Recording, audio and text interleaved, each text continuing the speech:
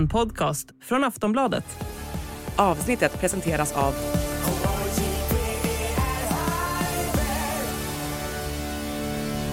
Stödlinjen.se, åldersgräns 18 år.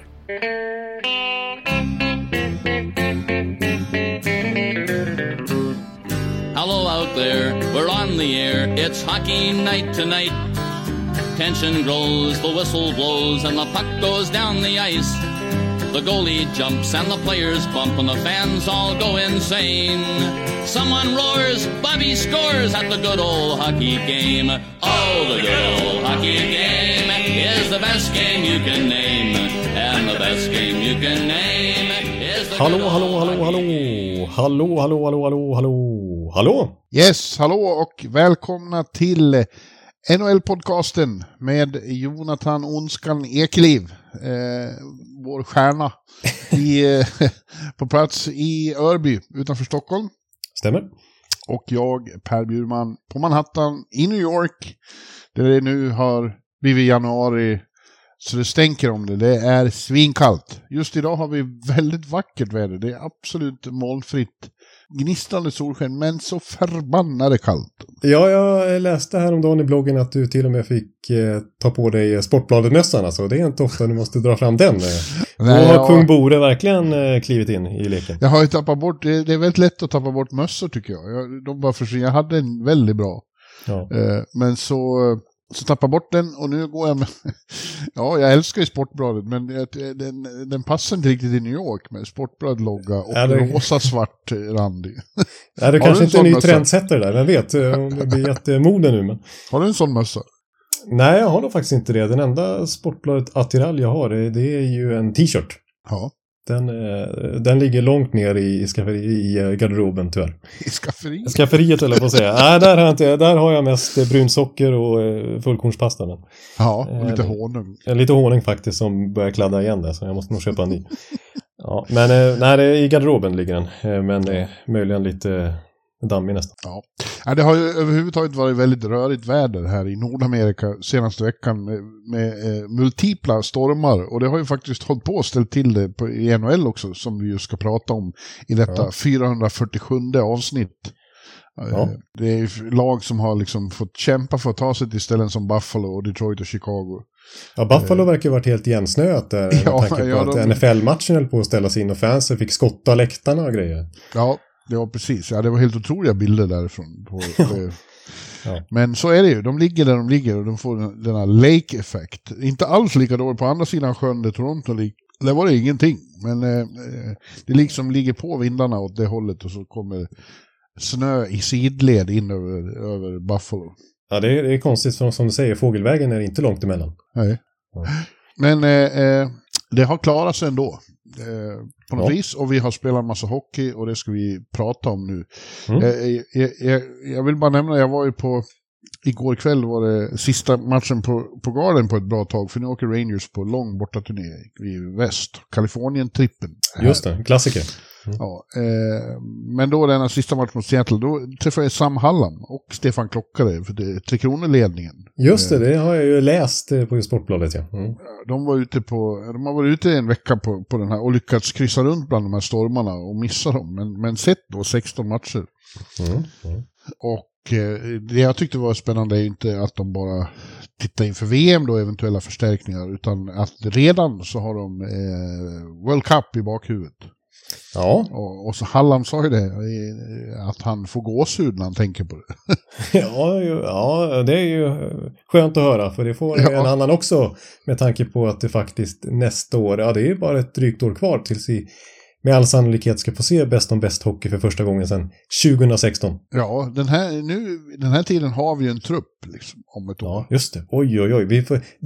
Vi har spenderat så många poddar åt att liksom hitta på svenska trupper, men vid den här tiden nästa år då har vi en handfast Hallam-trupp med liksom Erik Karlsson och Elias Pettersson och William Nylander och Rasmus Dahlin och allt vad det är. Ja, det har vi. Det kommer liksom att var väldigt pirrigt liksom. Man kommer att vara euforisk. Alla superstjärnor som Kanada har petat och så vidare. Ja. Det blir... jag får gå så nu, kände jag också. Oj. Jag får åka med dem hem. Jag ska tjata in mig på charten med Sverige och Finland. Ja, just det. Så att du får följa med till finalen. Ja, du tänker så. Du ska hem till Sverige först. Men sen ska du följa med dem tillbaks till New York eller vart det nu blir, Vegas eller Toronto eller vad det pratas om. när Sverige har slagit Finland, vet du, och ska spela final mot Kanada eller USA. Mm. Ja, det är ju det också. Det blir ju så, det blir 2 matcher. Det blir inte bäst av 3, utan det blir 2 matcher som jag förstår. Och målskillnad om det behövs. Just det. Lite såhär VM-finalstuk på 90-talet, då var det väl? Ja, jag vet inte riktigt varför jag börjar med det, men det är för att det är så exalterande tanken liksom. Ja, men jag köper det, och när du har fått stöta på dem där på pressläktaren, det är inte varje dag du har Halam in till det där. Nej, tänk dig när du och Jarko sitter där hemma och Sebastian Aho, Mikko Rantanen och vem mer är i första kedjan där? Ja, vem kan det vara? Inte Laine kanske, men Barkov. Jo, Laine ska med. Laine kommer göra 10 mål på 2 matcher. Jag som sa det först. Så är det bara. När han spelar landslaget, då blir det annat. Ja, det är i och för sig sant. Ja, härligt. Men du, vad ska vi börja annars i för ända då? Vi har en del nyheter. Ja, precis. Vi kan annars bara först konstatera att det här blir lite trade-fokus i det här avsnittet. Vi kanske kommer in på det lite titt som tätt, men i slutet har vi tänkt köra ett rejält grepp liksom inför det. Det är 8 mars vi har trade deadline i NHL, men vi har inte riktigt nämnt vilka som eventuellt kan vara på marknaden så här under säsongens gång. Men i det här avsnittet tänkte vi ta ett första liksom större grepp kring årets trade-marknad. Ja, det ska vi. Men vi kan börja med en som faktiskt har det hör till det, så knyter vi ihop det sen. Men en nyhet är faktiskt att Elvis has left the building snart i Columbus, som det verkar. Ja. Han har ju begärt trade för att han inte är uttalad första målet längre, och det tycker han är fel. Han säger att jag älskar Columbus, jag älskar grabbarna, men jag är ingen backup goalie. Nej, precis. Nej, han är storspelare här mot Vancouver häromsistens då har uttalat sig uppseendeväckande där efter att faktiskt, det var väl hans typ första match i år liksom. Ja. Han har ju varit petad här sen mellandagarna, och då var Columbus upprörda på honom för att han hade bytt ut sig själv, inte första gången liksom. Och att de tycker att han har varit väldigt ojämn och inte levt upp till det där stora kontraktet som Jarmo Kekäläinen skrev med honom här om året. 5-årskontrakt på över $5 miljoner per säsong.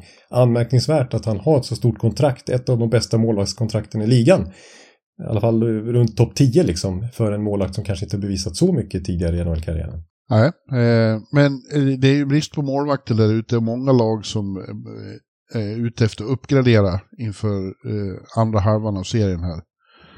Så om Blue Jackets går med på trade honom, då finns det suitors, som det heter.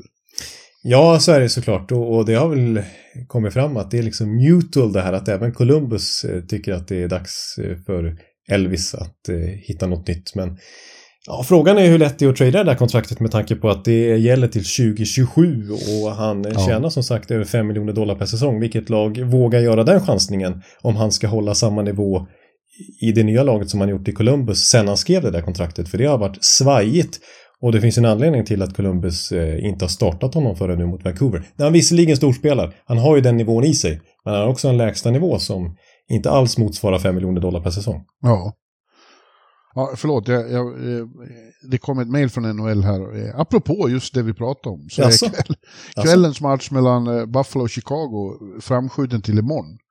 Due to travel restriction in Buffalo. Jaha, ja, där ser man. Ja. Som ett så då är det bara två matcher ikväll, och TNT får istället fokusera på Detroit, Florida. Oj då. Jag får ställa om helt enkelt. Ja, så kan det gå. Ja. Men det är Columbus överhuvudtaget är ju ett sorgebarn i år. Det går inget bra alls där. Nej, det har du rätt i. Det har vi inte pratat så mycket om under säsongen, med tanke på att vi pratade om dem en hel del inför säsongen. Var ju aktiva i somras, Jarmo Kekäläinen, på free agent-marknaden och trade-marknaden, och var tidigt ute med Provorov trade och Severson trade och sådär, och Mike Babcock-anställning inte minst. Ja. Och han hann ju inte ens coacha laget innan han fick sparken, och den här satsningen med rutinerade spelare som anslutit har inte gett effekt alls, utan de är ju fortsatt ett lag för bottenträsket.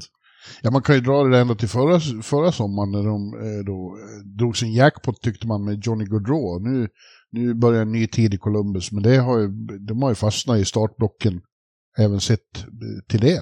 Ja, exakt. Och så nämnde vi inte en jätteboost i form av att få Adam Fantilli i draftlotteriet. Liksom. Ja, just det. Nej, jag tror ju att det här med Babcock-historien, den sabbar ju. Alltså, han fick ju nästan ingen tid på sig alls att förbereda en hel säsong. Pascal Vincent. Nej. Men han ger inget särskilt förtroendegivande intryck heller, tycker jag. Det är bråk med spelare. Liksom. Han bänkar folk hela tiden.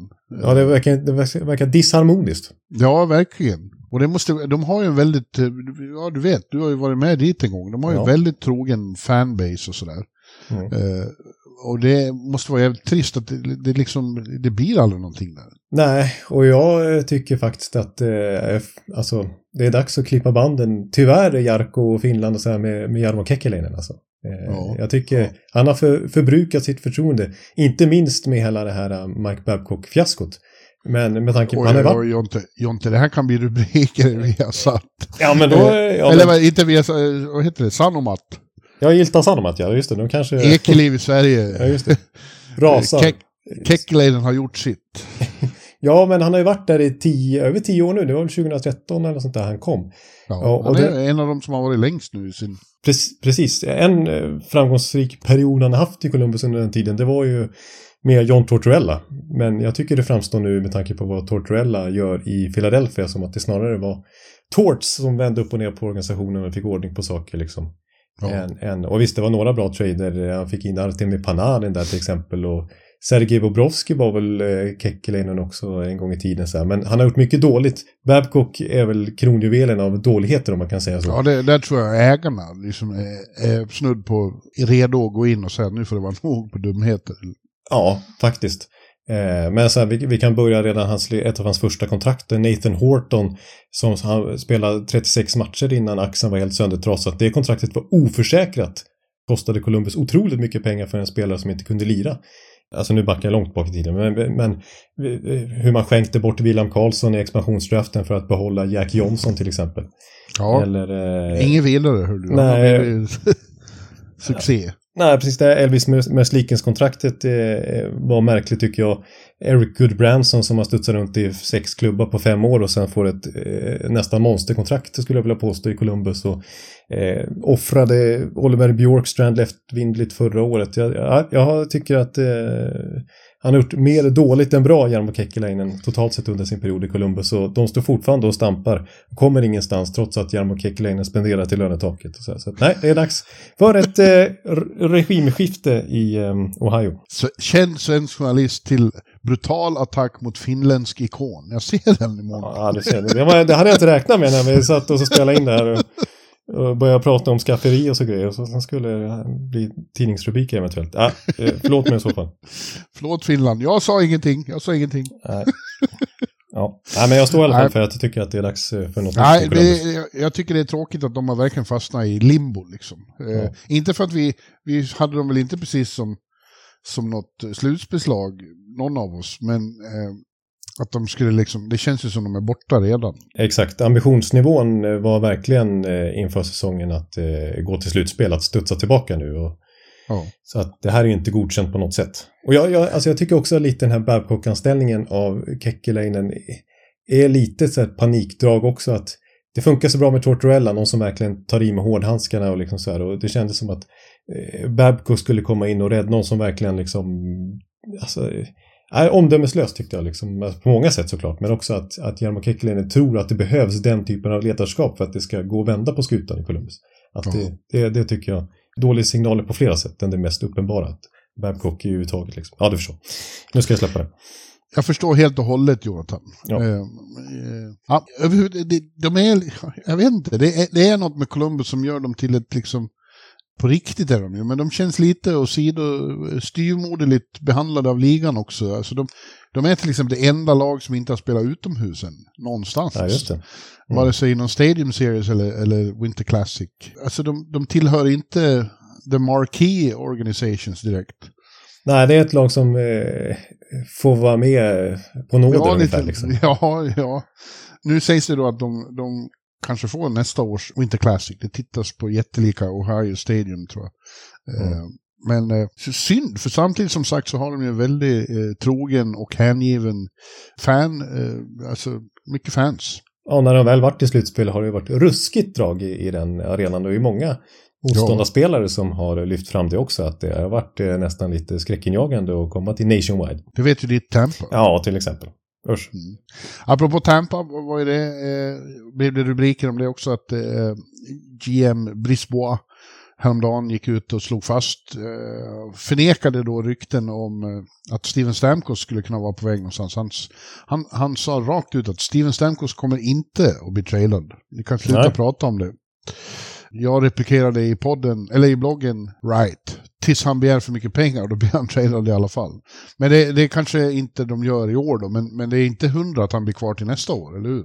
Nej, han har ju utgående kontrakt, så att det är ju därför det ryktas om honom. Om det skulle vara så att Tampa, de här 2 månaderna som återstår fram till trade deadline, går åt fel håll. Jag menar, de ligger inte på slutspelsplats just nu när vi spelar in där, även om det pendlar från dag till dag. Så jag menar, då kanske de ska kickstarta en liten retool åtminstone med att trada kaptenen. De ligger visst på slutspel, de ligger på andra wildcard-platser. Ja, då har vi, just det, då har vi faktiskt, du ser det, till och med jag som Tampa-supporter hänger inte med i matchen vilken dag de ligger på slutspel och inte, för det är väldigt jämnt där kring wildcard-platserna i öst. Ja, det är det verkligen. Men de har ju faktiskt vunnit 3 raka nu och sett rätt så bra ut. Ja.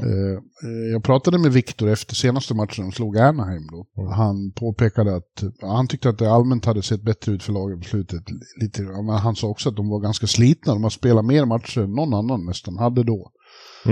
De var uppe i 44 matcher redan i helgen. Precis. Han för övrigt, Victor, dammade in sitt 150:e mål den matchen. Ja. Och det nu han bara, och då står han på samma. Börje Salming gjorde 150 exakt i sin karriär. Så nästa år då går han om Börje Salming i alla tiders svenska skytteliga för backar. Och har bara 2 andra som har gjort det. Och det vet du att då är det Niklas Lidström och Erik Karlsson, hans kompis. Ja. Och vi pratade om att han har en mycket bättre säsong nu än vad förra. Han var mycket mer nöjd med den här. Han tycker det känns bra igen. Jo, men, och just det att det känns bättre, det kan jag förstå med tanke på att det sades att han och var ju borta lite grann förra året också, alltså att han drogs med skadeproblem då. Och det syntes ju på isen att han inte var sig själv och fick inte ratta första powerplay längre, och radikal skillnad i poängproduktion till exempel i fjol. Men nu är han ju uppe på 1 poäng per match igen i princip och med i toppen av backarnas poängliga liksom sådär, så att absolut, han är ju toppklass på han. Ja, det ska han konstaterar att de har mycket backskador nu, så han får dra ett extra tungt lass nu och leda de unga killarna där som han dock tycker har gjort det bra, inklusive norrmannen, vad heter han?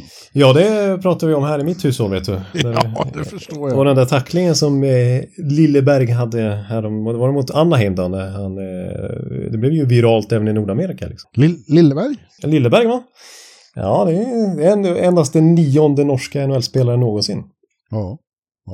Ja, men det säger lite grann om, jag menar, de har ju kallat upp och ner en mängd AHL-backar senaste tiden, och många som fått göra rookie laps sina första NHL-matcher liksom, för att det var som krisen. Sån som Sergachev till exempel, som tog Hedmans PP-plats i fjol, men var det klart sämre år. Han är ju skadad och varit borta ett tag, och det är ju tungt avbräck såklart. Ja, jag tror ju bara de tar sig till slutspel så blir det farligt med Tampa. Det är vad jag tror. Ja, och jag är oerhört spänd överhuvudtaget på hur de ska agera runt deadline. Vi ska komma in som sagt på trader och vilka lag och vilka spelare inte minst som kan vara aktuella för trader här. Men många av de där lagen runt wildcard-positionerna nu, ska de vara sellers eller ska de vara buyers i deadline? Eller ska de inte göra någonting? Det är ju båda konferenserna är det ju väldigt tajt där kring wildcard-strecken, och det kan ju bli liksom tråkigt rent trademässigt att det är ingen som vågar liksom gör så stora förändringar.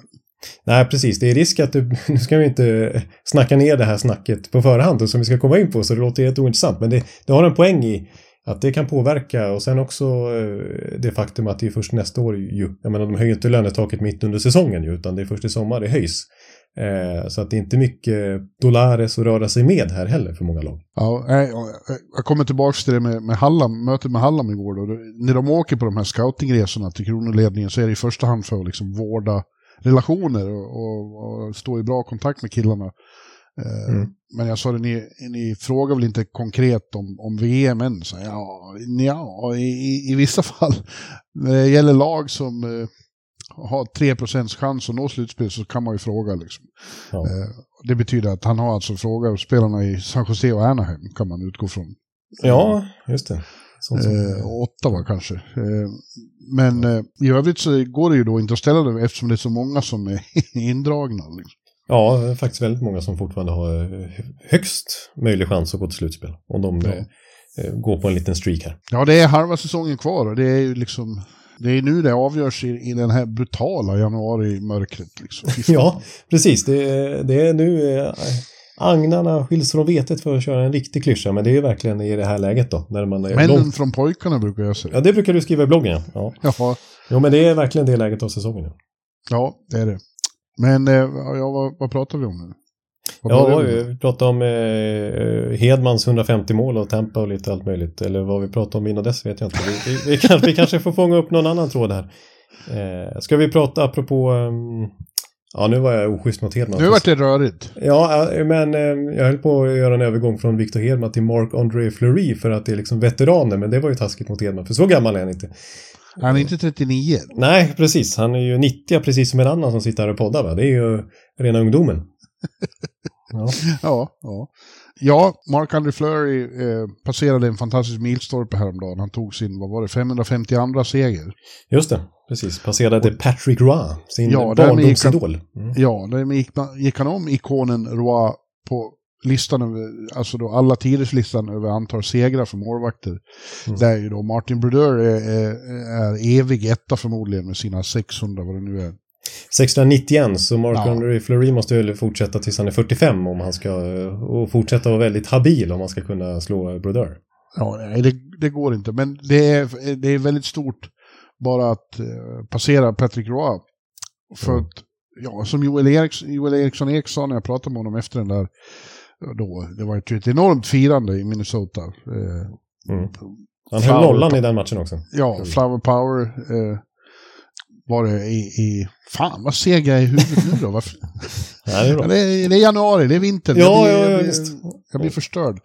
Jo, men att det är ju omöjligt att se om någon ska komma kapp honom ens. Liksom. För att de närmaste på den här listan är Quick och Bobrovsky. De ligger långt efter och de är också gamla. Ja. Och sen har man känslan av att målvakter får inte lika långa karriärer som han och Brodeur hade. Liksom. Nej, precis. Så att inom överskådlig framtid är det ingen som kommer att bärga några 552 segrar. Nej, precis. Och då måste man stå väldigt många matcher, inte bara totalt sett över karriären utan per säsong också. För vi kommer ihåg liksom i början av 2000-talet, då kunde ju första keeprar stå 75 matcher per säsong. Ja. Alltså Mikael Kiprosov gjorde det, kommer jag ihåg. Spelar nästan alla 82 matcher. Ja, helt otroligt. Så funkar det inte längre och då är det svårt att komma upp i den kvantiteten av segrar. Exakt, man siktar väl på liksom någonstans kring 60 matcher för första målet. Ja, precis. Och dessutom har det blivit vanligare med att man alternerar, liksom, att man har två, som Boston till exempel. Ja, och vi såg i slutspelet att det var en trend att de målvakter som stått väldigt mycket i grundserien inte orkade med att hålla uppe nivån i slutspelet. Nej, just det. Att det var liksom... Ja, men Aiden Hill och Bobrovsky och sådana målvakter. Bobrovsky stod faktiskt inte så mycket under grundserien i fjol som var som bäst när det väl gällde på slutet. I övrigt har det varit väldigt rörigt för Minnesota på slutet.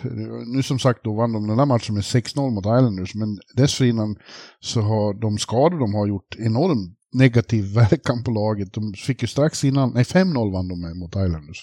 Ja. Strax för innan fick de ju stryk med 6-0 av Arizona hemma. På hemmaplan mot Arizona, det är inte populärt. Nej, de sa att de var liksom embarrassed över det resultatet. Och det ska man ju vara liksom, på hemmaplan. Ja. Men det är som du säger, det är ju, nu har de fått tillbaks Brodin efter lång frånvaro och även Caprice som inte minst där på slutet. Men den här liksom John Hines-effekten som gav sån fin segersvit i början, den har ju helt kommit av sig och nu har de ju varit ett av ligans sämsta lag igen i 3-4 veckor. Jag var förvånad över att inte Hines är långsiktig succé. Nej, det har du varit tydlig med att det inte är någon coach för din smak.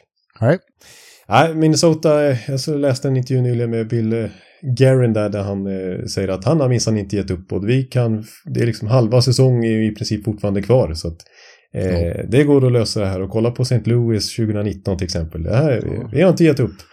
Men, de är 8 poäng från wildcard nu. Det är väldigt mycket. Nej, det är inte mycket som talar för Minnesota, det håller jag med om. Men apropå Bulgarien och Fleurys så vill jag återkomma lite till Fleury där bara så länge han har varit med. Alltså, för han debuterade i säsongen 2003-2004, det är ju exakt 20 år sedan. Och det blir lite svindlande liksom när man tänker att men då var ju fortfarande Mario Lemieux aktiv.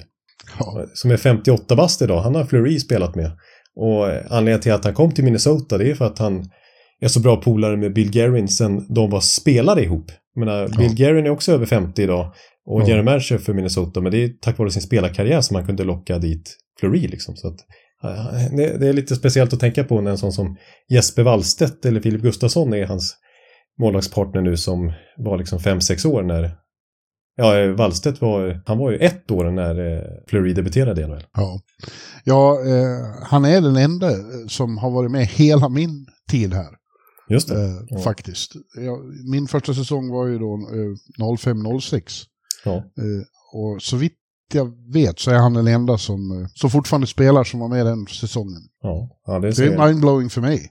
Ja, det förstår jag. Och just det, den som debuterade i NHL samtidigt då, det var Henke Lundqvist som är 6:a på listan över flest vinster i hela NHL-historien bland målvakter. 459 tror jag han ligger på. Och var ju känd för att, liksom, att han höll en så enormt hög nivå under så lång tid. Men det är ändå 100 segrar upp till Fleury. Och det här tycker jag också är anmärkningsvärt. Alltså om man då summerar, liksom delar på 20 de här 552 segrarna som Fleury har, då snittar han alltså under sina 20 säsonger över 27 segrar per säsong. 27 segrar, det är väldigt mycket att snitta det. Förra säsongen till exempel så var det bara 10 målvakter av 107 i ligan som kom upp i minst 27 segrar. Och att göra det 20 säsonger följd i snitt. Ja, jag vet att Henrik Lundqvist, tror jag, det han är mest stolt över brukar han säga att han är den enda som sina första 10 säsonger hade över 30 segrar. Alla år. Ja, det säger om Henke och det säger väldigt mycket om Marc-André Fleurys nu, vilken nivå han har hållit, att han alltså liksom som 37-åring 2021 vinner Vezina Trophy. Fortfarande liksom håller den nivån och vi trodde kanske att han var slut när han blev utkonkurrerad, eller slut inom citationstecken, när han blev utkonkurrerad av Matt Murray i Pittsburgh där i Stanley Cup-finalerna och skickades till Vegas i expansionsdraften, eller i alla fall inte skyddades då, men tog dem direkt till final och blev liksom franchise-ikon i Vegas inledningsvis. Så att han har verkligen hållit liv i karriären ända upp till han är snart 40. Imponerande. Apropå sådana där siffror så såg jag av en händelse att både Montreal Canadiens och Toronto Maple Leafs den här säsongen, alldeles snart faktiskt, och först Montreal kommer att spela sin 7000:e grundseriematch. Oj då. Först så tänker man, det låter inte så jättemycket ändå. Liksom. De har funnits i 100 år. Kanske skulle jag gissat ännu mer. Ja. Men det är ju så att de första nästan hälften, och då var det inga 80 matcher per säsong precis. Nej, precis, när det var 6 lag i ligan. Ja, så det var ju mycket färre matcher. Men det ger ju också perspektiv på Detroit kan inte vara så långt efter på den här listan till exempel. För de har ju också funnits så här länge. Och att då en sån som Lida som spelar, vad han spelar, 1300 matcher och sånt. Ja, det är ju, ännu mer, 15, ja, det kanske är över 1500 tror jag. Ja, inte ska vi se. Det är sammanlagt 1564 matcher. Ja. Jag menar, det är ju mer än en 7/10 av alla matcher man spelar. Ja, just det. Ja, det är fantastiskt. Liksom. Ja, det var också svindlande måste jag säga. Ja, otroligt. Ja, det var en parentes. Apropå målvakter också då, så en som är betydligt yngre och bara precis har startat sin karriär, men också har varit ett stort utropstecken den här vintern, framförallt på slutet, är ju då unge Samuel Ersson i Philadelphia. Ja. Han höll återigen nollan här sista. Jag tror att det var hans 3:e den här säsongen, eller andra. 3:e sammanlagt kan det vara. Ja, och det måste ju nämnas mot vilket lag det var också. Han klippte ju Winnipeg Jets 8 matcher långa segersvit. NHLs kanske, ihop med Edmonton och något lag till hetaste lag. Alltså Winnipeg som är enormt bra just nu och som vi pratade om en hel del förra veckan. Jo, 4 han hade en redan i fjol och 3 nollor i år. Ja. Men Samuel Ersson kommer till Winnipeg, då lyckas de inte göra mål trots att de får iväg 35 skott. Ja, väldigt, väldigt roligt. Philadelphia är överhuvudtaget en väldigt imponerande story den här säsongen. Ja. Men det är Samuel också. Så jag var ju där i höstas när han Leo Karlsson spelade där. Ja. Då var i första hand därför du åkte dit till Philadelphia. Ja, och då var det ju liksom Ersson hånad av publiken där i Wells Fargo. Han hade en tung dag. Det var så här hånjubel när han gjorde någon rutinräddning på slutet. Ja, han släppte ju 7 i den matchen. Ja, och Tårtan var efteråt upprörd och sa att that's bullshit. It's not his fault. Men då visade sig att den är unge Mas då från Falun förut. Det skakade han av sig och bara fortsatte. Och nu pratar ju Tårtan väldigt mycket om hans mentala styrka. Att han är så imponerad av att han är så samlad och är så mentalt stark. Ja, det är ju uppenbarligen. Alltså för sen den matchen som du var på där har han inte släppt in mer än 3 mål i en enda match. Nej. Och hans statistik är ju i allmänhet extremt bra i alla kolumner i räddningsprocent. Sen Thanksgiving i alla fall, när han började få liksom starter från Carter Hart och var liksom får väldigt stort förtroende av Tortorella, så är det bara Connor Hellebuck och succémålvakten i Seattle där, Joey Daccord, som har högre räddningsprocent än vad Ersson har. Så han har varit ruskigt stabil en längre tid nu. Ja. Och Carter Hart gör ju en bra säsong också. Det måste jag bara slänga in i sammanhanget här, att helt plötsligt så har Philadelphia liksom ett angenämt målvaktsproblem, att de har sånt djup på målvaktssidan. 2 unga, ruskigt heta keeprar efter att under liksom hela 2000-talet egentligen letat att ens ha en första målvakt. Ja, det har ju varit ett evigt problem i Philadelphia. Ja. Man trodde då att Carter Hart var svaret på bönerna, men han hade ju några säsonger där det var riktigt tungt han också. Ja, precis. Och faktum är att Ilja Bryskalov, som vi kommer ihåg, denna underhållande karl, han köpte dem ut från ett monsterkontrakt som gör att... Underhållande karl? Ja, det var han. Why? Ja, det var bara oväntat att du använde uttrycket karl. Ja. Ja, men han får ju fortfarande lön av Philadelphia fram till 2027. Otroligt. På grund av det där utköpet. Och det var ju faktiskt så att det var Philadelphia som satt inne på Sergej Bobrovsky i början av hans NHL-karriär. Men han skeppade dem till Columbus Blue Jackets, så det fick de bittert ångra. Och de har ju NHL-rekordet i antal använda målvakter under en säsong. Säsongen 18-19 hade de 8 olika målvakter. Testade de runt för att försöka hitta någon som kunde vakta kassen. Så att, men nu är plötsligt Ersson och Hart. Ja. Unga, riktigt stabila och bra målvakter som gör att Philadelphia ligger på andra plats i Metropolitan Division. I ett läge när de egentligen är inne i en rebuild. Liksom. Ja, hade Rangers förlorat igår mot Seattle, då hade det varit 2 poäng. Då hade de kunnat gå i kapp imorgon. Ja, just det. De är nu med alltså när säsongen verkligen och tabellen har satt sig och de här flokerna i oktober-november är över, så kan man konstatera att de är den stora positiva överraskningen i den här säsongen. Och det är ju Tårtan som ska ha alltså han har ju gjort under med ett manskap som egentligen inte ska vara så här bra, men han är ju jävligt bra på att få manskap liksom agera som samlade kollektiv och ge allt hela tiden. Ja, det är ju verkligen ett verk av Tårtan det här i första hand. Och vilken 5-mot-5-maskin de är. Alltså, de är ju ruskigt svåra att möta, och de kontrar sönder ibland motståndarna, och de hjälper Ersson och Hart bra också en hel del i egen zon sådär, så att men för det märks när det kommer till powerplay, där det kanske blir lite mer utslagsgivande vilken kvalitet man har på spelartruppen för att man ska ha ett bra PP liksom. Där har ju coachen viss inverkan, men det handlar ju också om att ha väldigt spetsiga spelare. Där syns det ju att Philadelphia kanske inte är ett skede där de ska liksom konkurrera om att vinna Metropolitan Division. För de är alltså 32 av 32 lag i NHL i powerplay. Så där har de lite att jobba på. Så det gör det liksom ännu mer. Och de är faktiskt så här också, apropå kvaliteten i truppen så. Det är bara San Jose som är mer ineffektiva än vad Philadelphia är. De sätter inte många av sina skott. Ändå så ligger de så här högt upp i tabellen för att lagmaskinen Philadelphia funkar så otroligt bra. Ja, Tårtan själv är ju liksom inte så imponerad. Han säger bara, we'll go about our business.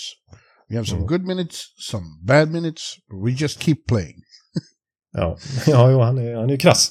Ja, medan liksom journalister och fans där är börjar bli väldigt exalterade, säger han så här, We're still in the process. Ja.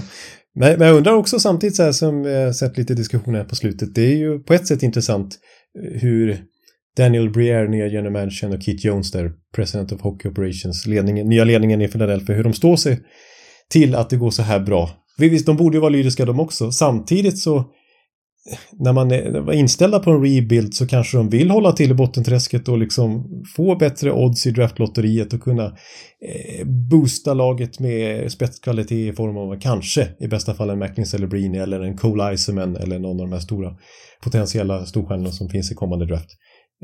Du förstår liksom. Men... Ja, fast det där går ju inte att få nuvarande spelare att tänka på. De vill bara vinna liksom, och vara så bra som möjligt.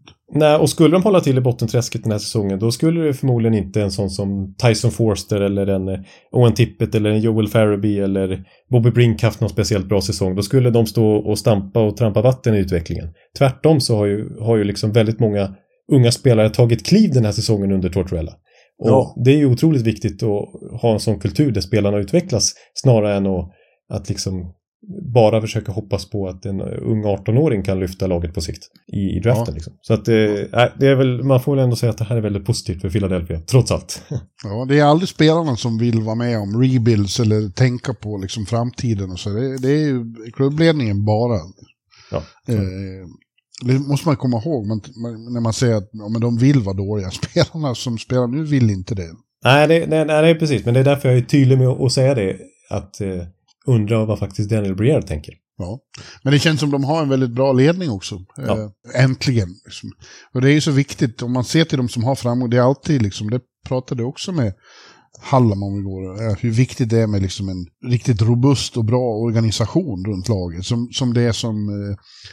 Patrik Alvin och Rutherford håller på att bygga i Vancouver. Det är så jävla... Har man liksom halvdan ägare och dålig general manager så då blir det blir skit. Liksom. Nej, ja, det är min käpphäst att det startar till och med från ägarhåll. Liksom, att det är viktigt att man har det riktigt robust på plats. Och när vi pratade Philadelphia förra veckan också, apropå den här... stora traden där de fick in Jamie Drysdale och uppseendeväckande skeppade iväg Cutter Gauthier. Då pratar vi också om just vilken skillnad och vilket jobb de har gjort, Briere och Keith Jones, sen Chuck Fletcher försvann och de tog över. För att Chuck Fletcher är väl den som har störst del i att de har hamnat i den här, eller att de hamnade i en position där de plötsligt gick från contender till ett bottenlag. Liksom. Ja. Annat, vi har problem med Nikushkin igen i Colorado. Han har nu fått söka hjälp i det här hjälpprogrammet som ligan och spelarfacket har. Och det här sitter väl ihop med det som... Det var ju problem redan under slutspelet i fjol i Seattle med fyllslag på hotellet och kvinnor som inte skulle vara där och hur det var. Och det är tråkigt. Det är lite konstigt för han har ju varit rätt bra den här säsongen. Ja, det var oväntad timing alltså. Han har ju varit stekheta här på slutet och hela den här säsongen som du säger. Han är ju på väg mot karriärsbästa i alla kolumner egentligen. Ja.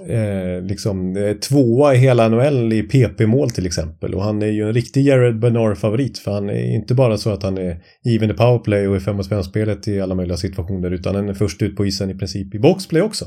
Spelar över 20 minuter per match.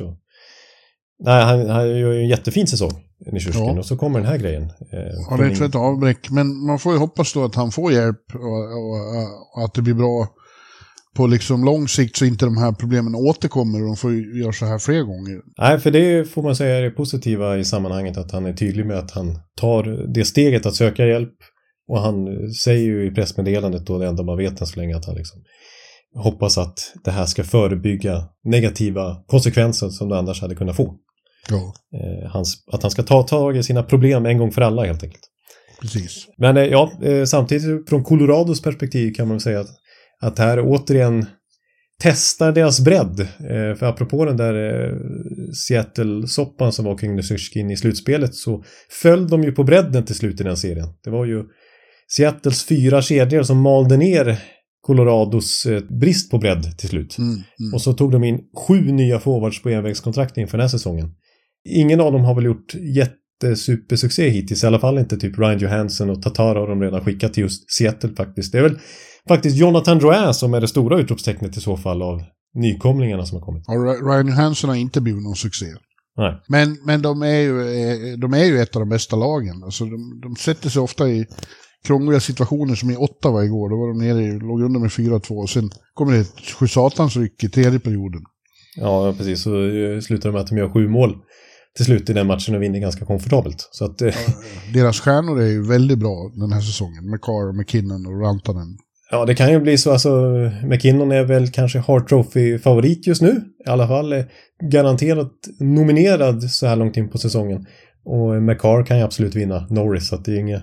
Och Rantanen gör en kanonsäsong också och närmar sig toppen av poängligan. Så att där har de inte problem. Men det är bredden där som är ett litet frågetecken. Jag nämnde de kan få tillbaka Gabriel Landeskog. Det pratas ju mer och mer om att han ska vara klar till slutspelet. Ja, det är ju oerhört positivt för dem och vilken bonus det skulle vara. Han har ni säkert sett att han var tillbaks på is här i veckan. Och det är ju alltså första gången sedan operationen i maj. Ja. Och det har ju tidigare spekulerats om att också att han ska vara tillbaka till slutspelet. Och det kommer ju väldigt positiva signaler nu när han kan åka skridskor igen. Som det verkar. Men han har missat 2 säsonger, så det är ingen som vet vad han skulle vara i för skick om han kommer tillbaka då. Nej. Men jag sa ju redan när han berättade, är det någon som klarar det så är det väl Gabriel. Han är extremt envis och målmedveten. Tävlingsmänniska monumentale. Ja. Henke Lundqvist-nivå. Ja. Men jag återkommer till Drouin som jag försöker nämna igen för att min namn är, vet du. Ja. För att jag måste bara nämna hans speltid senaste här under 2024 helt enkelt. För att Jared Bednar är ju känd för att liksom inte riktigt lita på sin bredd utan gå stenhårt på sina superstjärnor. Liksom, Rantanen kan spela en halvtimme per match trots att han är forward. Liksom. Ja. Och Drouin har ju fått kemi nu som de hoppades med Nathan McKinnon igen. Hans gamla junior-radarpartner. Och kollar vi Drouins speltid nu i sista 5 matcherna bara så är det 22 minuter, 27 minuter, 25 minuter, 21 minuter, 28 minuter. Ja, otroligt. Ja, medan Fredrik Olofsson i fjärde kedjan då, han har inte varit över 10 minuter en enda gång sedan årsskiftet. Så att det är så uppenbart hur Bednar tänker och fortsätter tänka även den här säsongen. Att det är liksom extremt mycket speltid på första kedjan framförallt och även andra kedjan. Och sen nästan ingenting på bottom 6. Ja, det låter ju lite vanskligt. Alltså. Risk att man sliter ut dem till de stora matcherna. Exakt, för det var ju därför de tog in 7 nya forwards inför den här säsongen för att kunna fördela lite mer och inte vara så beroende av sin första kedja. Men hittills, som sagt, som du nämnt, Ryan Johansson skulle ju bli en ny Nathan Kadri i bästa av världar hoppades de på. Men det har ju inte levt upp till och därför blir det att de fortsätter att gå stenhårt på sina toppspelare. Ja. Ja, en annan sak som jag vet att du har synpunkter på är att Chicago Blackhawks vad heter det? De kastar ut stora kontrakt till spelare som du inte tycker förtjänar det. Nej, precis. Alltså, vi ska ju snart komma in på trade-marknaden här och 2 potentiella namn på den, kanske inte högvilt kring dessa 2 visserligen, men som hade kunnat bli tradade av Chicago. Det är Nick Foligno och Jason Dickinson. Men istället för att försöka få något draftval för dem så har general manager Kyle Davidson där skrivit nya kontrakt med dem och fläskat på rejält i lönekuvertet. Alltså, ja. Det här är ju... Alltså, Nick Foligno var ju helt i scratch här förra säsongen i slutspelet för Boston Bruins. Han var ju liksom inte nödvändigtvis ordinarie ens. Och Jason Dickinson, han klumpar ju Patrick Allvin ihop med ett andra runda val för att bli av med från Vancouver förra säsongen. Och nu vi ska komma in på att de såklart har gjort bra säsonger nu, men att de ska i det här skedet få liksom över $4 miljoner per säsong, båda 2, det är ju anmärkningsvärt. Ja, det är lite konstigt tycker man. Med ett lag som satsar så mycket fram. Men vad gäller Foligno åtminstone så känns det som att han har varit rätt så viktig i processen med vår vän Connor Bedard, ja. Att han har liksom varit både på och utanför isen en väldigt liksom pappa åt honom. Ja, det är ju det som är Chicagos motivering och som gör såklart att man förstår här lite grann att Foligno har ju de älskar ju hans personlighet och han är ju en riktig NHL-veteran som har spelat ligan extremt länge och varit lagkapten i många säsonger i Columbus och sådär. Och har ju verkligen de hyllar ju verkligen hans ledarskap, inte bara för Connor Bedard utan överhuvudtaget för gruppen där, och han har ju varit rätt hyfsad på isen också faktiskt. Ja. Närmare 20 poäng den här säsongen, och Jason Dickinson var faktiskt uppe i 14 mål och hans ledarskap är de förtjusta i också. Och sen är det faktiskt så här att även lönegolvet går ju såklart upp nästa säsong när lönetaket går upp. Man måste ju nå upp till NHLs lönegolv. Ja. Och alltså Chicago måste anstränga sig för att nå upp till lönegolvet.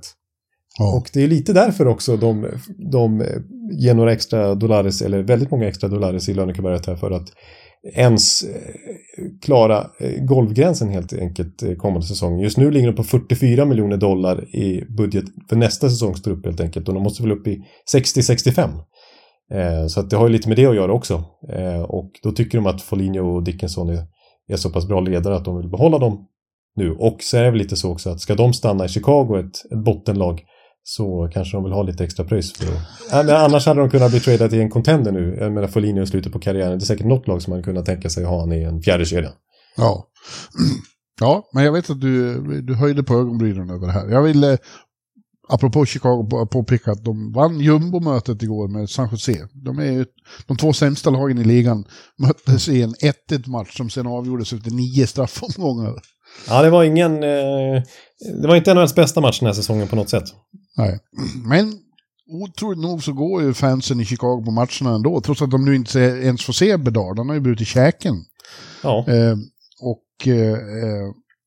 Det har ju sagts, många har sagt att varför signar de inte Phil Kessel liksom, så folk får någonting att gå och titta på, något kul. Ja, så att han kan hålla liv i sin Iron Streak. Ja, han är ju UFA och liksom är redo att spela för jättebilliga pengar, bara han får fortsätta och liksom hänga med lag. Ja, jag tipsar Kalle Jusen om det också. Det skulle vara kul. Ja, tyvärr har det varit mycket skador och inte minst på unga profiler då. Men Leo Karlsson är i alla fall tillbaks klart mycket tidigare än väntat. Ja. Han skulle vara borta, han gick ju sönder precis innan jul och sen trodde de han skulle vara borta i 8 veckor. Men han är alltså redan tillbaks och spelar 20 minuter per match nu för Ducks i de 2 senaste förlustmatcherna. Ja, precis. Han är ingen blyg rookie precis. Han börjar ju veva mot självaste Matthew Tkachuk i den där Florida-matchen, såg jag. Ja. Nej, han tar för sig och fortsätter att imponera sitt första år i ligan. Och nu sägs det att nu är vi inne på andra halvan av NHL-säsongen, och då ska ju det upphöra lite grann det här med att han ska skyddas så mycket och vilas i minst en match per vecka. Nu ska han få testa på the grind helt enkelt och få lira konsekvent. Ja, det blir kul. Du, nu ska jag, innan vi kommer in på på vårt avslutande jättesegment här, så ska jag gå och hämta kaffe. Ja, jag tänkte det. Du behöver lite kaffe för att orka med det.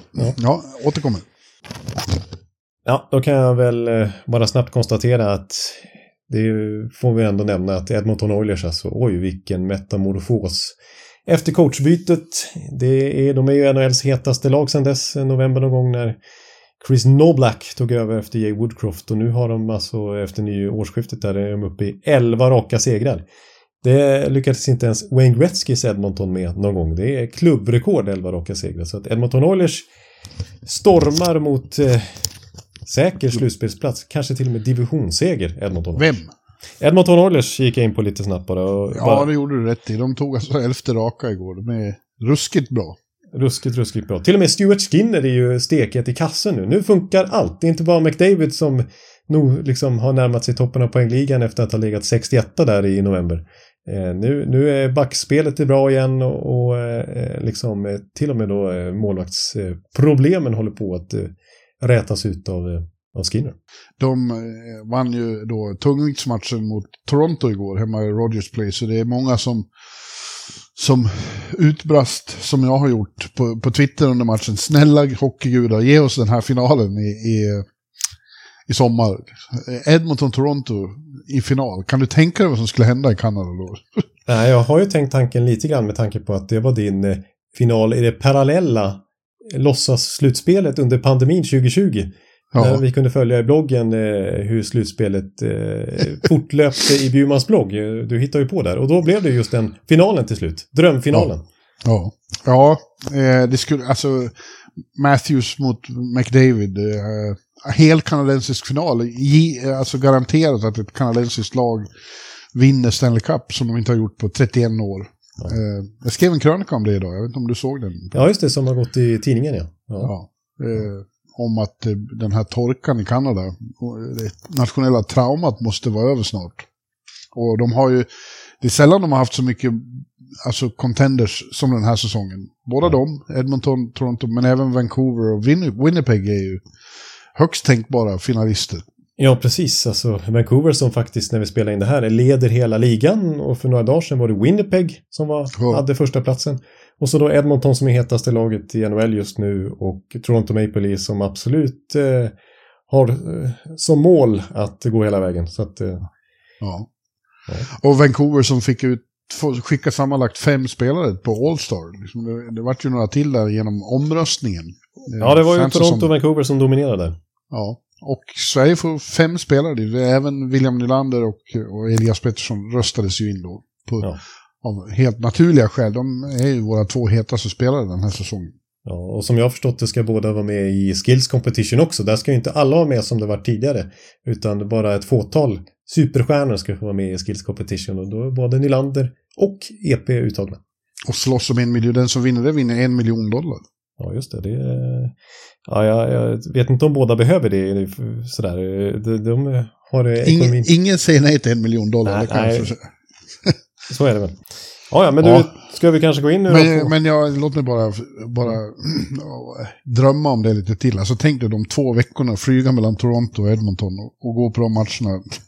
En hel nation håller på att välta. Liksom. Oj. Ja. Kan tänka Please. Tänka, den pressläktaren, alltså, det kommer vara... Alltså de kommer göra anspråk på 3 läktarsektioner för att få plats med alla som vill ta plats där. Ja, jag drömmer. Men du, som sagt, det är nu bara en dryg månad, lite mer, 1,5 månad till trade deadline i början av mars. Och som sagt, vi vet inte om det blir, vi har ju haft något år här när det har varit riktigt mycket action, i fjol inte minst liksom, när sådana superstars som Patrick Kane rörde på sig. Ja, precis, och Rangers var rejält i farten och även tog in Vladimir Tarasenko och så vidare. Just det. Ja, nu får vi se då med den här jämna, alltså att det är så trångt i kön bakom wildcard-strecken kanske verkar hämmande på the action, men det finns ju spännande namn som det pratas om. Ja, vi får se hur vi ska dela upp det här. Jag har ju skrivit ner några svenskar, några målvakter, några backar och forwards. Vi kan börja med de som är hetast liksom, överhuvudtaget. Och det är en svensk som toppar nästan alla de här listorna. Ja, vare sig det är Daily Faceoff eller TSN eller The Athletic eller Sportsnet, så är det ju Elias Lindholm som är nummer 1. Ja, 28-årige gästriken i Calgary Flames. 29 har han hunnit bli här i december faktiskt. Ja, okej. Ja, han spelar ju på ett väldigt billigt kontrakt nu för att vara liksom det han har varit. Han får 4,8 miljoner just nu. Vilket gör också att han blir lätt att trycka in sista månaden i grundserien. Ja, precis, exakt. Och det gör blir väldigt extra attraktiv. Det är så det räknas mot, det slås ju ut då. Hitten mot lönetaket. Så 1 månad får inte så stor effekt. Nej. Och det tror jag är väl att han i så fall blir en rental då, för han letar efter ett nytt kontrakt ganska stort till nästa säsong. Ja, precis. Det är så jag känner också att den klubb han blir tradad till vid deadline här, eller när det nu blir, är nödvändigtvis inte den klubb som han skriver på med långsiktigt sen. För jag har svårt att se att contenders ska ha råd med Elias Lindholms löneanspråk. För det pratas ju om att i diskussionerna med Calgary så har han krävt uppemot $9 miljoner per säsong och helst 8 år. Och jag intervjuade ju honom faktiskt häromdagen bara. Och då sa han ju att det han prioriterar i förhandlingarna är ett långt kontrakt. Han vill liksom ha en stabil situation. Han är ju nybliven pappa också och sådär. Inte bara sig själv att tänka på och vill inte liksom flytta runt och kuska runt. Men att Calgary senaste liksom seriösa snacket med Craig Conroe, nya general manager där, och senaste konkreta budet han hade att ta ställning till. Det kom i juli. Ja. Så det är inte precis nära förestående med ett nytt kontrakt. Nej, ett problem för honom i förhandlingarna med dem är att den här säsongen inte har varit riktigt lika lyckad som de närmast föregående. Han har bara gjort 8 mål och var uppe över 40 senast. Precis, så att det har talar inte till hans fördel så. Men sen också det bara att Calgary inte gör någon bra säsong i år igen trots ny coach och liksom lite ny energi trodde man och lite ny dynamik i spelargruppen liksom. Men nej, den här nysatsningen efter att Tkachuk och Gaudreau försvann när man Huberdeaus jättekontrakt och Kadri tog sig in och Mackenzie Weegar och lite annat. Det har ju, den här kärnan kanske inte ens tar dem till slutspel för andra året i rad. Och ska man då fortsätta att tro på dem när Elias Lindholm fyller 30 nästa säsong då och liksom skriva långa kontraktet med honom. Nej, det kanske är dags för lite rebuild eller i alla fall en större retool liksom. Ja, men det är ju då spelare som är där som inte ska tycka om det. Micke Backlund skrev till exempel på ett nytt kontrakt för att han trodde att de fick signaler om att det ska satsas nu liksom. Men om Elias försvinner och även då Markan kanske är på gång, då vad blir det kvar liksom? Nej, precis. Och de har fler UFAs, alltså Noah Hannifin är det många som är intresserade av och Chris Tanev vill såklart många klubbar ha också. Jag menar, då är det mycket kvalitet som försvinner därifrån. Ja, det låter som liksom mörker väntar i Calgary i så fall, några år av rebuild. Ja, men frågan är om de inte ska behöva gå igenom det istället för att fortsätta med samma kärna som bara blir äldre och äldre. Ja. Och så ska bli ännu dyrare dessutom om alla de här ska ha nya kontrakt och kräver rejäla lönelyft. Så är det verkligen, inte minst för Hannifin och allra främst då Elias Lindholm som nästan vill dubblera sitt kontraktsvärde. Ja, det förstår man. Det skulle jag också vilja.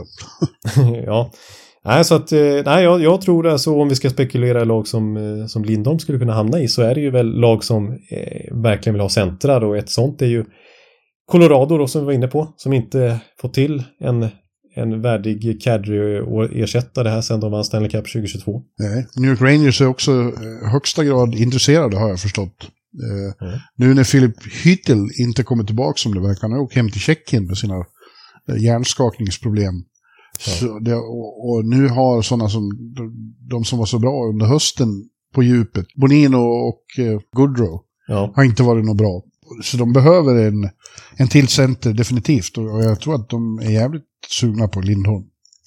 Jag skulle inte ha något emot det och få hit honom. Nej, det förstår jag. Den centerryggraden med Mika, Trocheck och Lindholm, ja, den är, då kan de matcha riktigt snyggt där mot motståndarnas line-up i ett slutspel. Ja. Så det slänger in i brasan här. Oj. Ja, och sen är det såklart Boston då, som det har varit rykten om länge med tanke på deras centerdjup som har klarat sig överraskande bra den här säsongen efter att Bergeron och Krejci försvann. Men en Lindholm in där skulle ju inte skada. Nej. Sen är det såklart att de ska ha råd med honom. Det är det som är problemet också, att många contenders har ju bara cent att röra sig med i princip. Men det är om som sagt, Lindholms kontraktsvärde är ju väldigt bra sett till vad man får den här säsongen, alltså under $5 miljoner per säsong i capita. Och så, dessutom så kanske Calgary kan behålla lite lön. Men då är det ju en helt annan femma. Så att, han kommer vara högvilt om det nu visar sig att Conroy kommer trada honom. För det vill jag slänga in också här. Apropå alla free agents egentligen i Calgary Flames, även Hannifin och sådär. Att Conroy direkt på sin första presskonferens sa att Gaudreau-fiaskot ska inte upprepa sig. Vi ska inte släppa en free agent gratis igen. Den situationen kommer jag att försätta Calgary Flames i, utan jag kommer få någonting ut för dem i så fall. Och då talar det verkligen för en Lindholm-trade med tanke på att de inte ens har diskuterat sedan juli. Liksom. Nej, spännande. Men nu när vi ändå är inne på svenskar då, eller svenskar och Calgary, så jag nämnde ju Markan där. Det har ju börjat mumlat som honom också. Ja, alltså, och det har ju också att göra med det här med Calgarys fas de är inne i och vilket vägskäl de ska göra. Och som de kanske tvingas till lite grann om de nu tradar sina UFAs. Jacob Markström är ju inte en sån. Han har ju 2 år till på kontraktet. Och dessutom no movement-klausul. Så han kan ju sätta stopp för vilken trade som helst. Men det är inte ofta om klubben vill bli av, men det är många de flesta vill ju inte vara någonstans där de inte är välkomna. Nej. Så att om de frågar honom så då sätts ju det där i rörelse faktiskt. Och även om det blir svårt då, kontraktsmässigt, så är det ju väldigt många contenders som är i behov av målvakt. Och Markan är ju ett toppnamn. Så att de skulle kunna få ut mycket från dem förmodligen. Ja, alltså precis. Det är ju, om det är så att som sagt Calgary väljer att gå in i en liten rebuild, så kanske Markström skulle kunna tänka sig att snäppa upp sig till ett lag med högre ambitioner på kort sikt, med tanke på att han fyller ju 34 i år. har inte så många år kvar på karriären där han kommer vara en starter liksom. Så att, då kanske han kan tänka sig att waiva den där no movement-klausulen. Ja, jag har ett förslag på lag i så fall. Bara för att vara lite konkret. New Jersey Devils. Ja, jag skulle just säga dem också. De känns som en bra destination. Även om de nu då har fått igång Nico, vad heter han? Dås. Nico Dås. Han var väldigt bra när han spelade. Men det känns också som en sån här som gör några bra matcher men sen inte riktigt går att hålla i handen under längre tid. Det finns ju många sådana målvakter. Vi trodde ju att Akira Schmid skulle vara en sån målvakt, men han är ju tredje valet nu i New Jersey. Och Vitek Vandersek, det känns ju väldigt tydligt att han håller inte som starter i NHL. Nej.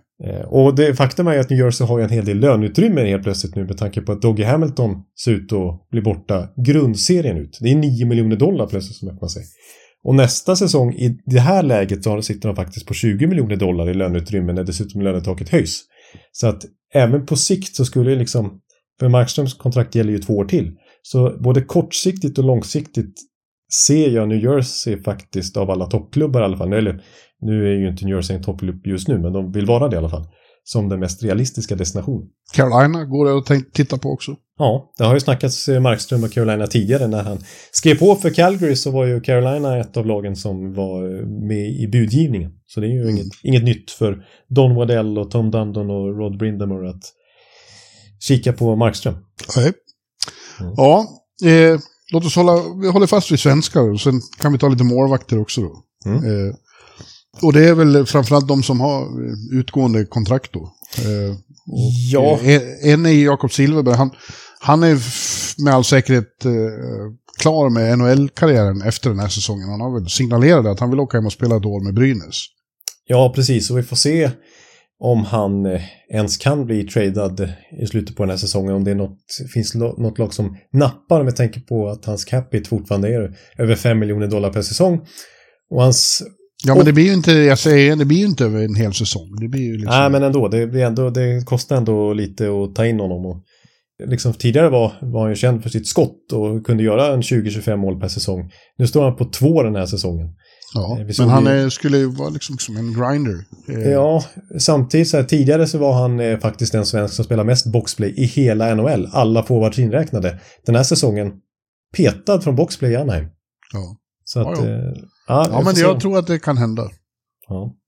Nej, annars har vi ju Sunken som är utgående i St. Louis som väl jag inte tror nyper en slutspelsplats. Blev tradad i fjol i deadline. Ja, han har blivit lite journeyman. Han vill ju vara... St. Louis är hemma för honom. Ja. Men han är absolut en som skulle vara värdefull på djupet hos någon. Ja. Golofsson. Är det någon som är beredd att ta det kontraktet? Ja, han har ju lite svårt. Det är in och ut ur laguppställningen där. Och han känns ju som en spelare som man ska använda topp 6 om man ska få ut det bästa av honom. Han är ju inte någon forechecker i en fjärde kedja liksom.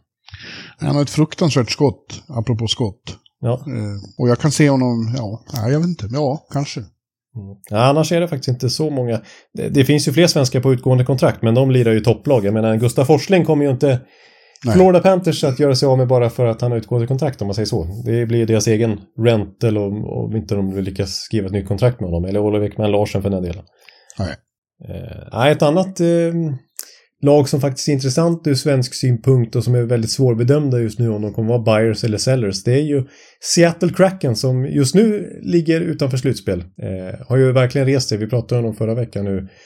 Eller om det var 2 veckor sedan här nu, vilken form de är inne i och Joey Dacordas storspelat i kassen och liksom energin gick upp av Winter Classic-segern där till exempel. Men om de skulle tappa lite här inför mars månad så en sån som Alexander Wennberg till exempel. Ja. Utgående kontrakt.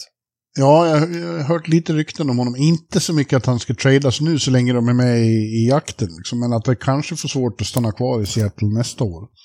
Ja. De har ju mycket som kommer upp. Liksom. På centersidan med Shane Wright till exempel. Ja, fast han är inget bra. Ja. Så att det skulle förvåna mig om de tradar bort honom nu. Men nästa säsong kan vi se Wennberg i Islanders. Ja, då får du träffa honom lite oftare.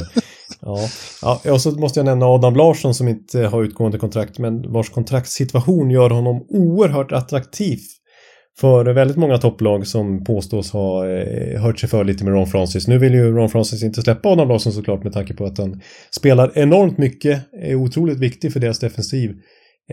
Men om det skulle vara så att de är 6-7 poäng från slutspel runt trade deadline där, då skulle han kunna få otroligt mycket för Adam Larsson, för att en högerfattad back som är liksom 100 kilo tung men ändå bra på skridskorna, otroligt skicklig i det defensiva spelet och som har en cap hit på bara $4 miljoner per säsong i ytterligare ett år. Ja. Men vi har ju sett hur Tampa offrar en hel draftkull för att få in Tanner Chenows förmånarkontrakt, eller 3 första runda val för Brandon Hagels förmånarkontrakt. En liknande grej skulle Seattle kunna kamma in för Adam Larsson med tanke på hans billiga kontrakt sett i marknadsvärde egentligen. Så att det blir spännande att se. Men det är ju förutsatt att Seattle tappar ett skär här i slutspelsracet. Så att det är ett spännande lag att hålla koll på i alla fall. Adam Bokvist är en annan svensk back som kan vara på on the move. Precis, det är ju både Filip Broberg och Adam Bokvist är ju 2 stora svenska backtalanger som ändå har varit borta i Nordamerika ett par år nu. Men inte riktigt lyckats slå sig in så som man tänkte sig. Alltså Filip Broberg är till och med nere i AHL. Och Adam Bokvist som var den stora liksom, pusselbiten som kom i motsatt riktning när Seth Jones skeppades iväg av Jarmo Kekäläinen till Chicago. Han är ju liksom förbipasserad av en sån som David Jirisek till exempel i kön i Columbus Blue Jackets, så får ju spela får ju ofta sitta på läktaren nu med Adam Bokvist, och det. Ja, det är konstigt, för han var bara något år sedan så var han ju framträdande spelare i Columbus. Ja, men de har ju så väldigt mycket backar nu. De tog alltså in både Provorov och Severson inför den här säsongen. Werenski har ju paxat platsen som första back i PP som Adam Bokvist gärna vill ha. Så att han känns ju, måste jag säga, överflödig i deras dynamik just nu. Men det känns ju som en väldigt waste att en sån stor talang som Adam Bokvist ska sitta på läktaren. Nej, jag vill verkligen se ett miljöombyte för honom, för där finns det en NHL-karriär att förvalta så att säga, någon annanstans. Ja. Och även med Filip Broberg som har begärt en trade och som inte tycker att han ska hålla till i AHL. Skulle också vara intressant att se någon annanstans än Edmontons organisation. Ja, men tror du någon svensk i San Jose då, till exempel, som är helt borta? Fabian Zetterlund har ju varit väldigt bra. Målfarlig, ett fantastiskt skott. Ja. Tror du att han kan vara tillgänglig? Jag tror de flesta i San Jose är tillgängliga. Ja, det är nog inte så många untouchables där. Men jag tror ändå att de gärna håller fast i sina yngre förmågor. Såklart Lillfimpen också, det är en av dem de ska bygga sin nya stomme kring. Ja, han kommer inte att försvinna någonstans. Men Fabian är lite äldre ändå. Ja, precis. Men han var 24 typ. Ja. Jag tror snarare att de verkligen försöker få någonting för en Mike Hoffman eller en Anthony Duclair till exempel. Och allra helst om något lag skulle kunna tänka sig att ta mastodontkontraktet för en sån som Thomas Hertel eller Mikael Granlund till och med. Det är lättare sagt än gjort. Jag menar, Hertel är ju fortfarande en väldigt bra spelare, men över 30 nu och liksom 6-7 år kvar på över $8 miljoner per säsong. Det är lättare sagt än gjort att klämma in i sin budget. Ja, men vad har du med för namn då? Du har gjort en lista, jag har inte hunnit med det. Jag har spaltat upp lite. På målvaktssidan är det intressant. Där har vi ju såklart en som vi har pratat mycket om i den här podden, Marc-André Fleurys. Om Minnesota nu ska fortsätta och harva i bottenträsket och inte närma sig slutspel, då är det ju mycket troligt att Fleury avslutar kanske karriären med att försöka vinna Stanley Cup någonstans. Ja, var? Ja, alltså det är som sagt, det finns ju många. Toronto har ju varit väldigt sugna på Fleury tidigare. Tänk Marc-André i Toronto, vilken grej. Ja, och det var ju väldigt nära, ska vi säga, för 2 år sedan innan han gick till Minnesota. Då ryckte Kyle Dubas verkligen i Fleury. Så det är absolut tänkbart. I New Jersey, apropå Markström, de behöver ju målvaktsförstärkning. Carolina samma sak. De ligger verkligen i botten när det kommer till sammanlagd räddningsprocent. Så vem de än har slängt in i kassen där har det inte funkat. Så att de är ju i desperat behov av målvakt. Kanske att Edmonton vill ha en till utöver Skinner. Los Angeles Kings som är riktigt formsvaga just nu, och som väntat så har målvaktstrion där med Talbot, Rittich och Copley inte varit 5+. Nej. Tar man en backup-keeper som första keeper så blir det så. Och det har de gjort i Camp Talbot. Ja, vi glömde ju att nämna det. Det är lite kris. Alltså, först förlorade de 8 raka, vann sen då, men så de förlorade direkt igen med 5-1 mot Dallas. Det går ju till och med rykten om att Todd McClellan kan sitta löst. Och de har till och med kallat till någon slags presskonferens. General Manager, Rob Blake. Ja. Tänk, det finns ju många lediga där ute. Ja, det är inte brist på etablerade coacher på marknaden i en Berube eller en Galant eller... Jay Woodcroft. Jay Woodcroft såklart, ja, men det vore lite ett riktigt underkännande tycker jag av sig själv, av Rob Blake, efter att ha förlängt kontrakten för hela tränarstaben här i höstas, om han ska sparka McClellan efter... Jag menar, de har ju haft en bra säsong fram till sista 2-3 veckorna nu. Ja. Satte ju NHL-rekord i raka bortasegrar här tidigare under säsongen, och nu hade de en hemsk roadtrip helt plötsligt istället. Men jag tycker det är lite snabbt att trycka på panikknappen och byta ut McClellan. You never know. Ja, återgå till målvakter igen här, så Fleury, vi har ju, sen är det kanske inte så intressanta UFAs liksom, alltså Mrazek eller Capo Kekäläinen som gör det faktiskt bra i San Jose ute efter förutsättningarna, men det är ju inte de här stornamnen. Sen om man tänker storfräsare som sitter på kontrakt över tid, så är det ju Markström, och det är John Gibson som förstås i Anaheim som det ryktas om. Merzlikins i Columbus. Synnerhet nu när liksom Anaheims Dostal var det så bra liksom. De har ändå förspänt på den positionen. Så skulle kunna få mycket för Gibson. Ja, och det ska vi säga om Calgary också, att de har ju Dustin Wolf på gång, som ju nämns som en av de absolut största målvaktstalangerna och som varit helt dominant i AHL, att det är liksom läge för honom att få NHL-starten nu på riktigt. Och att därför Markström skulle kunna vara läglig att byta bort av den anledningen också. Så att, Ja, men vi har pratat mycket målvakter och vilka klubbar som är i behov av det, så det kommer vi säkert återkomma till. Backar, ja, där är det ju Calgary också som toppar listorna. Det här är från Chris Tanev. Ja, Tony DeAngelo, som ju inte har alls blivit samma succé i Carolina som han var förra gången där. Men frågan är om någon vill ha honom. Nej, det finns några sådana av hans kaliber. Tyson Barrie är också otroligt skicklig offensiv back och som har begärt trade från Nashville, men vem vill ta emot det kontraktet? Å andra sidan finns det en väldigt uppsida där. Ja, ett intressant namn tycker jag som har dykt upp i diskussionerna vad gäller backar är Jacob Markström. Som ju bara har varit 10 månader i Ottawa. De tradade till honom från Arizona. Men de har så liksom trångt. Och andra backar som äter till så att de skulle kunna göra sig av med honom igen. Ja, och det har inte blivit någon succé. Nej. Alltså, de har ju faktiskt blivit sämre den här säsongen till och med Ottawa Senators, snarare än tvärtom. Och vi som trodde... han spelar på vänstersidan, där har de Chabot och Jake Sanderson. Liksom. Ja, nej, jag håller med. Att jag kan förstå att de här ryktena blossat upp. Och det känns som att det skulle behöva hända någonting i Ottawa Senators för att verkligen. Det här tragglar på så här. Det är inte vad nya ägaren hade tänkt sig. Nej. Och de skulle såklart kunna få mycket för Chychrun då, för han är fortfarande ung och storväxt och bra skridskoåkare, har ju alla attribut egentligen för att vara en toppback. Men har inte trivts i Ottawa uppenbarligen. Nej. Ja, det är intressant att se Ottawa överhuvudtaget där, liksom, om de ruckar i kärnan och börjar liksom, kanske inte under säsongen tänker jag, det kanske snarare blir en sommarprocess, men Ketchuk eller Stützle eller kanske inte, men med Batherson eller Norris eller något sånt där. Ja, de skulle det finnas enormt intresse för, såklart. Ja. Något är fel där. Det är något i kemin som har gått fel i Ottawa. I det här laget. De är för bra för att vara så här dåliga. Exakt, alldeles för bra för att vara så här dåliga. Det är långt ifrån värdigt. Ja.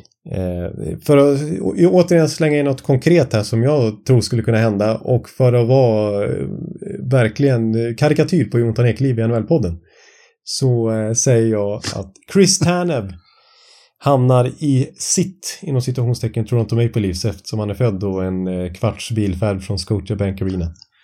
Dina vanliga käpphästar om att de vill vara där de kommer från. Ja, som ju inte... Men det som ytterligare stämmer överens här, det är att Brad Treliving har ju skrivit hans nuvarande kontrakt i Calgary. Han har ju värvat honom dit en gång i tiden, och nu är det Treliving som basar över Toronto Maple Leafs, som är på väldigt tydlig jakt efter backförstärkning och allra helst en högerfattad back eftersom vi inte har så många av den varan och en TJ Brody får spela på fel sida till exempel.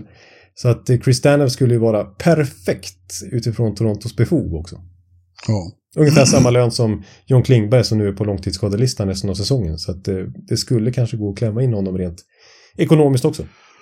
Jag tror att det här med vilka som, var de kommer att hamna, det tror jag vi får återkomma till. Alltså, det kommer att klarna, vi klarar det närmare trade deadline än nu. Det blir bara spekulationer. Ja, det blir bara spekulationer. Men den var ju, jag förstår det. Jag förstår det. Nämn några backar till. Ja, det är inte så många spännande med. Alltså Matt Dumba såklart om Arizona skulle ramla ur racet. Har utgående kontrakt.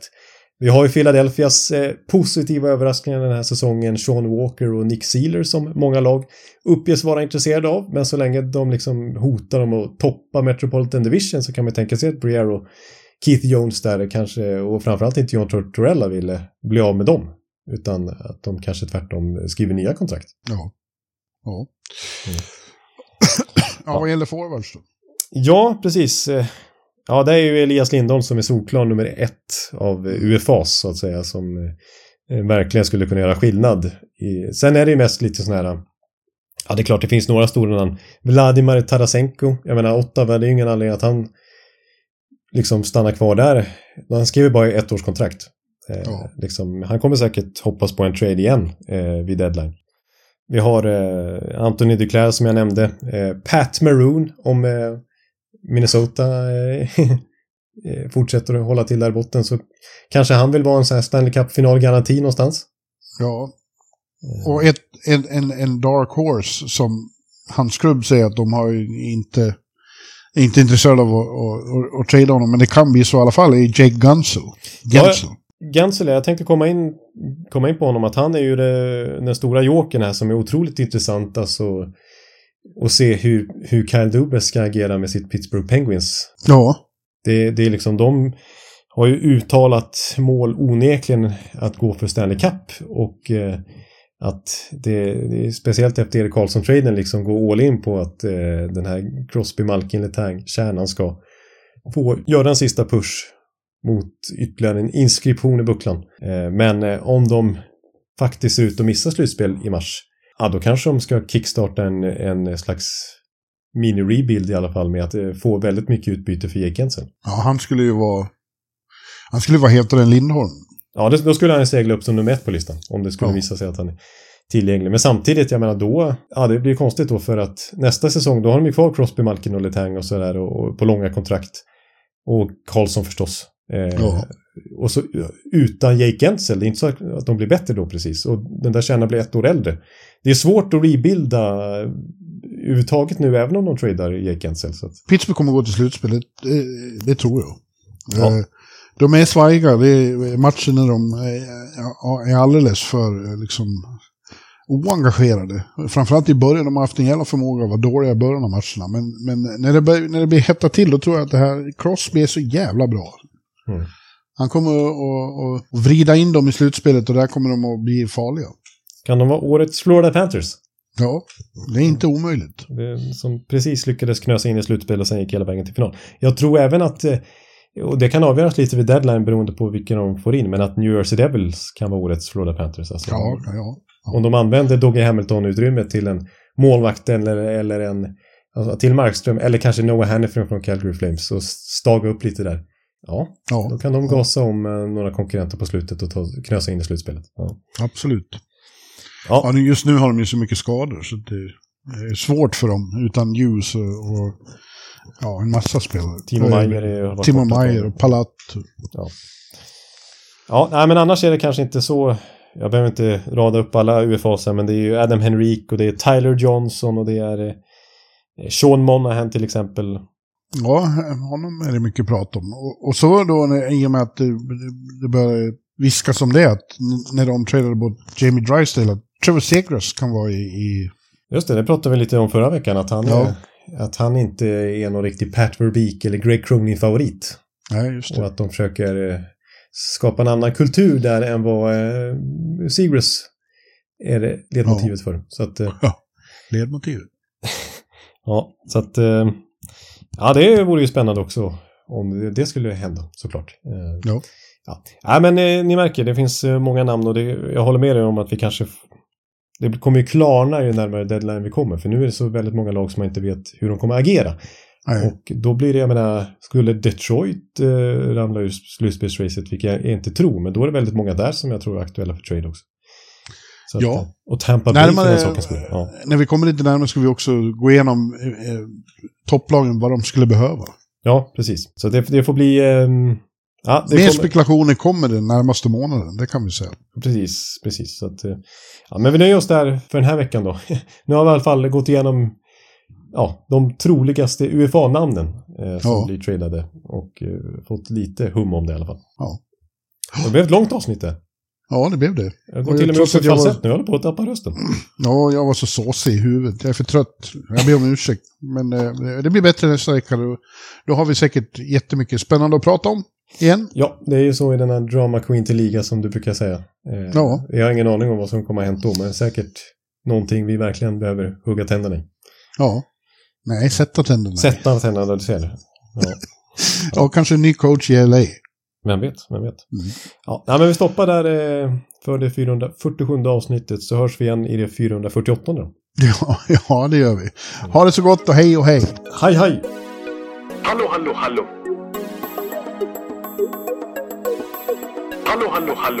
Alex Chiazot, Joe Luis Arena och Esposito. Uttalsproblem, men vi tjötar ändå. Och alla kan vara lugna, inspelningsknappen är på. Bjuder Hanna Kohl, han är grym i sin roll. Från Kållesoffan har han fullständig kontroll på det som händer och sker. Det blir ju allt fler som rattar in hans blogg. Och lyssna på hans podd. 1, 2, 3, speed, so Hallå. 1, 2, 3, speed, so Hallå. Ekeliw, som är ung och har driv. Verkar stor och stark och känns allmänt massiv. Han hejar på Tampa och älskar Hedman. Sjunger som Sinatra. Och det ser man. Nu är det dags för refräng.